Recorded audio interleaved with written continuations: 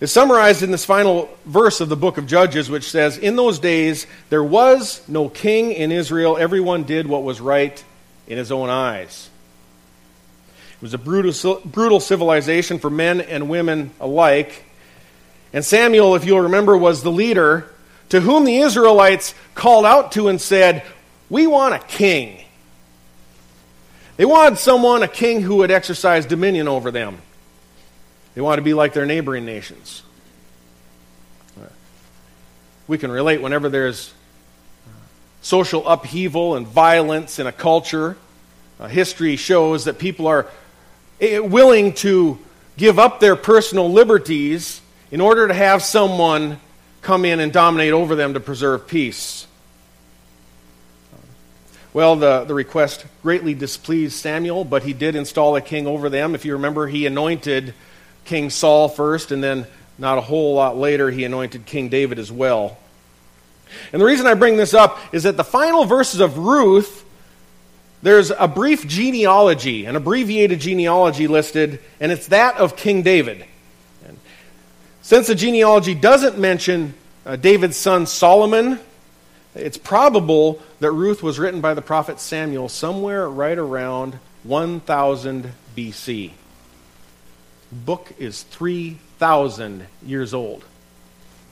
Yet it speaks to our culture, to our people, to our society, to us today, as if it were written yesterday. This is the essence of the living Word of God. It's timeless. So what purpose does this book serve? Why was it written? Well, there's a number of theological themes in Ruth, but without question, a primary purpose is this is a narrative story of redemption. The form of the Hebrew word redeem is mentioned 20 times in this very short book. God redeems two very key characters. One is named Naomi, who is the Jew. The other is her daughter-in-law, Ruth, who is the Moabite Gentile. And after they've experienced life's trials and hardships, God brings both of these women together into the promised land and into one safe and unified home. The way that God ultimately does this is by providing a redeemer, or a relative, a kinsman in many translations. And this kinsman is of kingly ancestry. This relative or kinsman redeemer is a Hebrew named Boaz, who is the great-grandfather of King David. The relationship of Boaz to David is very important. Regarding this genealogy that you will find at the close of the book of Ruth, some think that the purpose of that genealogy is to prove that David has a lineage to the tribe of Judah. It would document his royal ancestry. I don't think that's the primary reason. The Jews had plenty of documentation through Kings and Chronicles and other books, Samuel, to prove who David was. Instead, I kind of go off on my own here. This isn't printed in a lot of theological books, a lot of theological resources, so take it for what it's worth. I personally suspect that short genealogy in the back that goes from Perez to David is to prove that Boaz is the one who fits into this kingly lineage, this royal line. It's primarily to prove to the reader that Boaz, this kinsman redeemer, is the great-grandfather of David, and as such, in a royal descendancy. He's one of the main characters in Ruth. He's a kinsman redeemer, as I said. He's from the tribe of Judah. He's the redeemer who takes under his wings and cares for both the Jew and the Gentile, Naomi and Ruth, and brings the two together while entering into the covenant of marriage with Ruth. He brings them into one household to worship. Boaz is an ancestor of and a type of Jesus Christ, through whom Israel should have been able to learn these principles by reading this about the redemption and the inclusion of the Gentiles. The book of Ruth is foremost a picture. It's a snapshot of grace, documenting redemption as it's illustrated through the lives of Ruth and Naomi. As we learned in Colossians last summer, many Old Testament illustrations are shadows of what is to come, but the substance belongs to Christ. Ruth is a historical, it's a factual account. The book is genuine. Critics of the Bible who'd attempt to want to discredit and distort the Bible would propose that Ruth is a fictional story written at a much later date. That is not possible. As you proceed later in time into the prophets such as Isaiah and Ezekiel and Jeremiah, God's judgments against the tribe of Moab only get stronger and firmer, documented much more even than what we read in Deuteronomy. The proud Hebrews would never have accepted into their books, into the Scriptures, a book like this that would document David being a descendant of a Moabite unless it were true. They would never let that slip in because of the curses on the Moabites. They wouldn't have let something in where the family tree says that David was a Moabite if it weren't factual. Those who knew King David in that day, as he became king, knew that he was a great-grandson of Boaz and Ruth. It would have never been fabricated. By the way, that extended genealogy that of Christ that is recorded in the first chapter of Matthew, if you remember, the very long genealogy from Abraham all the way down to Jesus Christ, includes within it this identical lineage. With 1,000 years separating these books, the level of accuracy and preservation is astounding. You find that in all 66 books of the Bible, that they are all in harmony with one another. God divinely preserves His Word. The Bible is the very Word of God.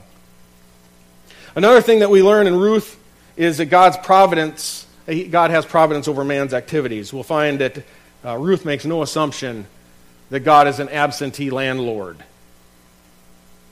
It's the Lord who removes the famine from the land in chapter 1 so that they can return home. It is the Lord who allows Ruth to conceive. The mighty hand of God is unmistakable throughout this entire book. And also, God's grace is prominent as He orchestrates human events. You can almost sense a slight sarcasm when Ruth says, in the book itself, chapter 2, verse 3, it says, Ruth departed and went and gleaned in the field after the reapers, and she happened to come to the portion of the field belonging to Boaz, who was of the family of Elimelech, who was her father-in-law. Really. She just happened there. And Boaz just happened to show favor to Ruth in providing abundance in water and resources and safety. And he just happened to care for them, and he happened to, though he was not required by the law to redeem her, Boaz is not a close kinsman redeemer. He wasn't a brother to Elimelech. He didn't have to redeem. He did it because he wanted to, out of the abundance of his heart. He was a man who offered abundant blessing and loving kindness to these women. Christ is also a Hebrew. He's not a Gentile. He is not one of our kinsmen. He was the Son of God. He was under no obligation to come to the Gentiles, to live with us as a man, to die for us for our sins, to suffer on a cross, to rise again. He gives, too, far more abundantly than anything that we deserve, though he was under no obligation. He offered us his riches, as Boaz did to Ruth. Christ offers his riches to his bride, which is his church. It's going to be a good book.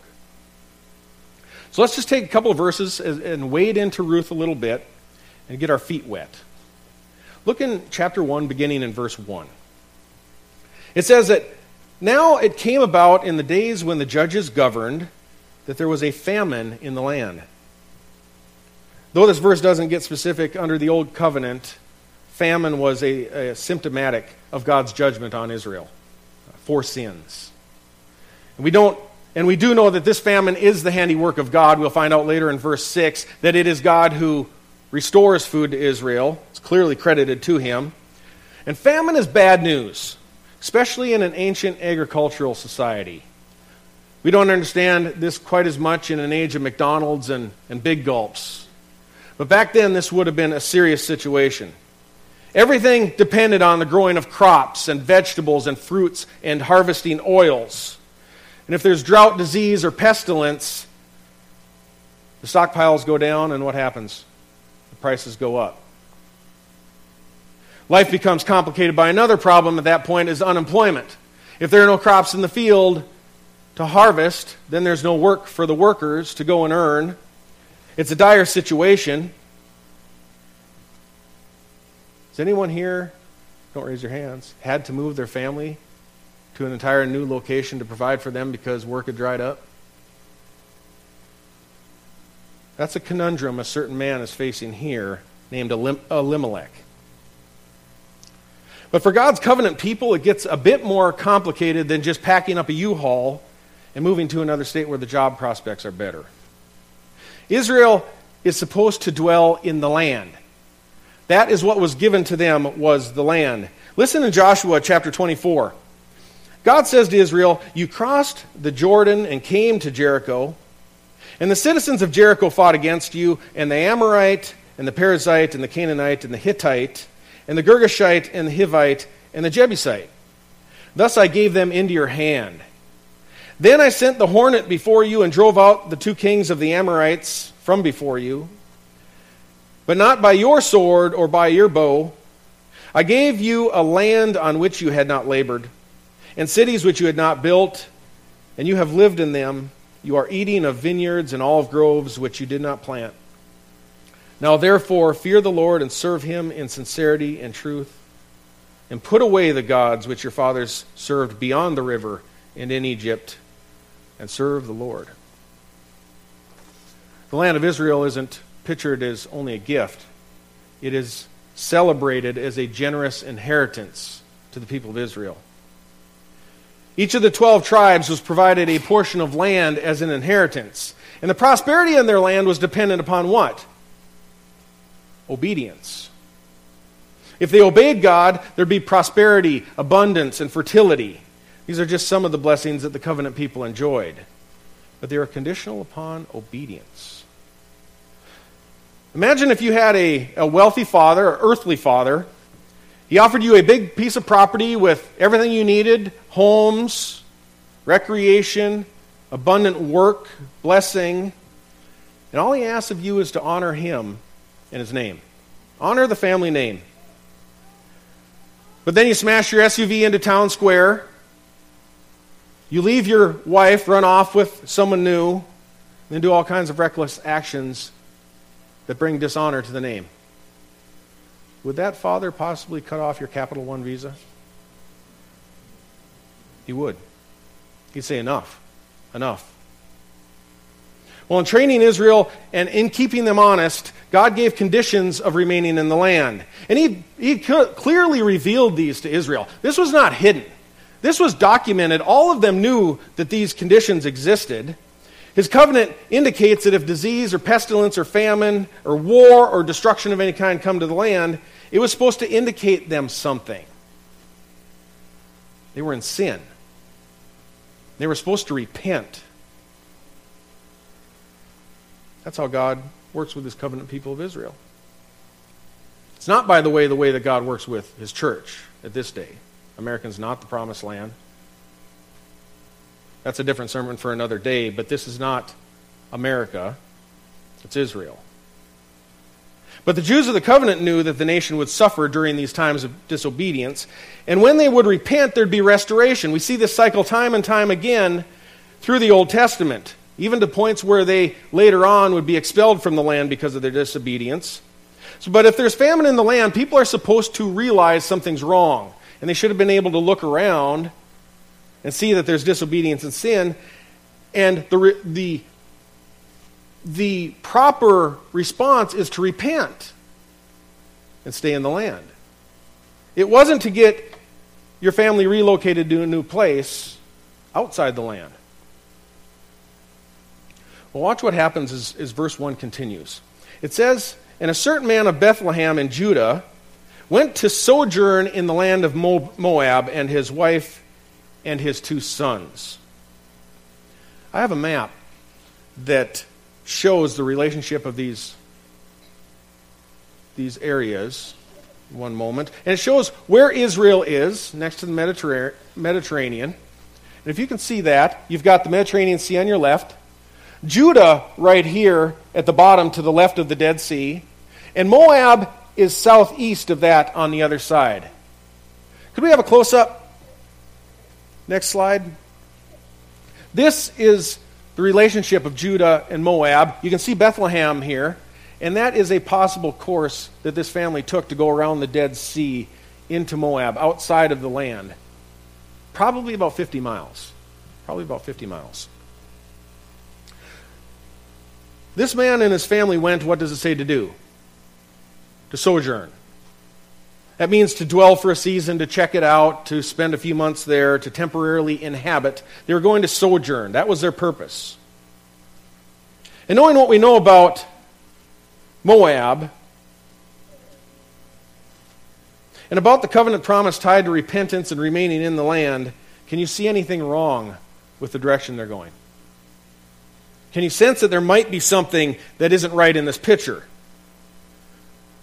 God's blessings remain to staying in the land. They were tied to staying in the land. Secondly, famine should have prompted them to think something's wrong. What is going on here not cause them to flee the land, desert the inheritance that they had been promised? And what about Moab? What do we know about the land of Moab? We know that no Moabite is to enter the house of the Lord. They're a cursed people, even to the 10th generation, it says. In fact, so cursed, at this time of Ruth, they would have only had the scriptures from Deuteronomy. They would have seen that. They had not yet had Ezekiel and Isaiah and these other prophets who pronounced judgment against them. But this curse is extensive. To the 10th generation, a lot of theologians think that that's a permanent curse. It's just a way of describing how extensive this curse is, and that's very possible because you hear the curse again stated in Ezekiel many centuries later. So that's not a good place to be. There's probably a dozen reasons that you and I could sit here and think about this and say, that might not be a very good plan to go down to Moab. That's a bad idea, to sojourn in that land. But what might Moab have to offer? What is implied in the text? Perhaps there's more grain. In fact, factually, that land does get typically more rain than Israel does. It has very fertile soil. The grass might be greener on the other side of the fence. And the man says, Lord, I know that's not the place that you want me to be, but there's a chance that some economic prosperity over there could be way better for me over in the land of Moab. That's like us saying, Lord, I know that some of these business activities that I'm in aren't really Christian. But by the way, it's kind of hard to make a buck, but and I'm just going to spend a little bit of time on this just to get my business on its feet, and then I'll straighten up my act afterwards. Then I'll come back to Christian principles. It's amazing what behavior can be rationalized by someone when money is involved, isn't it? God says no, but we decide to go. And this man takes his family into Moab. And look at verse 2. This is really interesting as we get into this verse. The name of the man was Elimelech, and the name of his wife Naomi, and the names of his two sons were Mahlon and Chilion, Ephrathites of Bethlehem and Judah. Now they entered the land of Moab and remained there.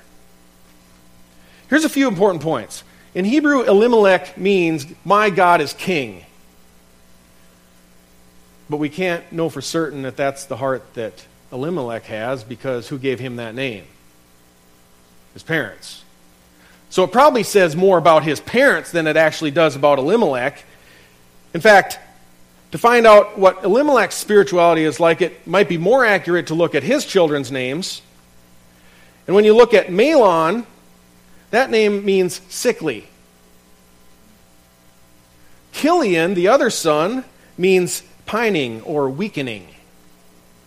So in effect, Elimelech named his newborn boys sickly and feeble. I don't think he was much of an optimist. And it says they were from this Ephrath section of Bethlehem, which is about 6 miles south of Jerusalem. Notice this is historical documentation. That's like giving their zip code. And Elimelech took his wife Naomi, that means pleasant, by the way, along with sickly and feeble, and headed out into the land of Moab. They stepped outside the promised land to search for a blessing among a culture who was forbidden from entering the house of the Lord.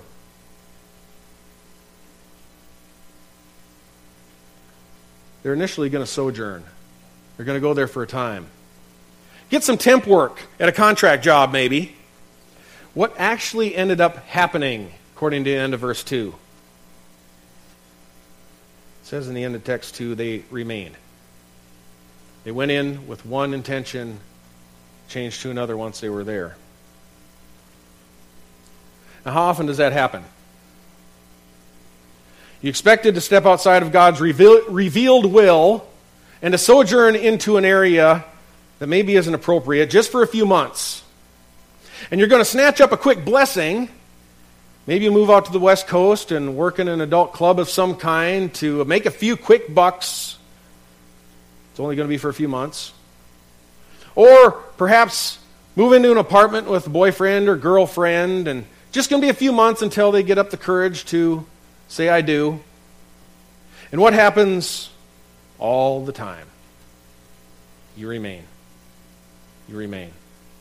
And eventually it becomes a lifestyle and a very bad situation that is difficult to crawl out of. So now if you think that I'm criticizing Elimelech a little too harshly, I can understand that, because after all, he was just trying to make a few bucks in order to get a happy meal for sickly and feeble, trying to feed them. But does anyone remember one other thing down in Moab that is waiting for Elimelech's children? Can anyone sense one other thing? You will recall it, I believe. Do you have any idea what the religious landscape looked like over there? What was Elimelech taking his family into spiritually? Were they just good old Christian folk down in Moab? No, they were not. Their God was not Yahweh, I am who I am. The Moabites' God was named Chemosh. The Ammonites called the same deity Molech. Does that ring a bell? Chemosh was a demonic-inspired war god who demanded child sacrifice. He demanded child sacrifice, and in the most horrific fashion, I'll add, and leave it there. Do you really want to take your family into that environment? Do you really want to sojourn in Moab and get caught up there, possibly for many, many years? Do you want your kids to observe and learn those things, those habits? Is that a future? What do you suspect happens to our friend Elimelech? How does this go? You'll have to come back next week to find out. Will you pray with me? Lord, so wonderful to be able to look at your word and see people and see how they act and the decisions they make, Lord. See how they affect them and realize how it affects us. And Lord, our decisions so often are not pleasing to you. As we study this book and look at how you work with your people and how judgment comes, Lord, and how you redeem, how you bless, Lord, pray you edify all of us, that you encourage us to seek you, to come under your wings, the wings of the Lord, for safety, for provision, Lord, for your love. Lord, guide our time as we go from here to next Sunday in between, that you give us many opportunities to witness, to talk to others about Jesus Christ, how he redeems, how he blesses. Lord, keep us safe. We pray that you'll comfort those who are hurting, that you'll guide those who are wandering, Lord, and that you bring us all together again to worship you again next week. It's in Jesus' holy name that we pray. Amen.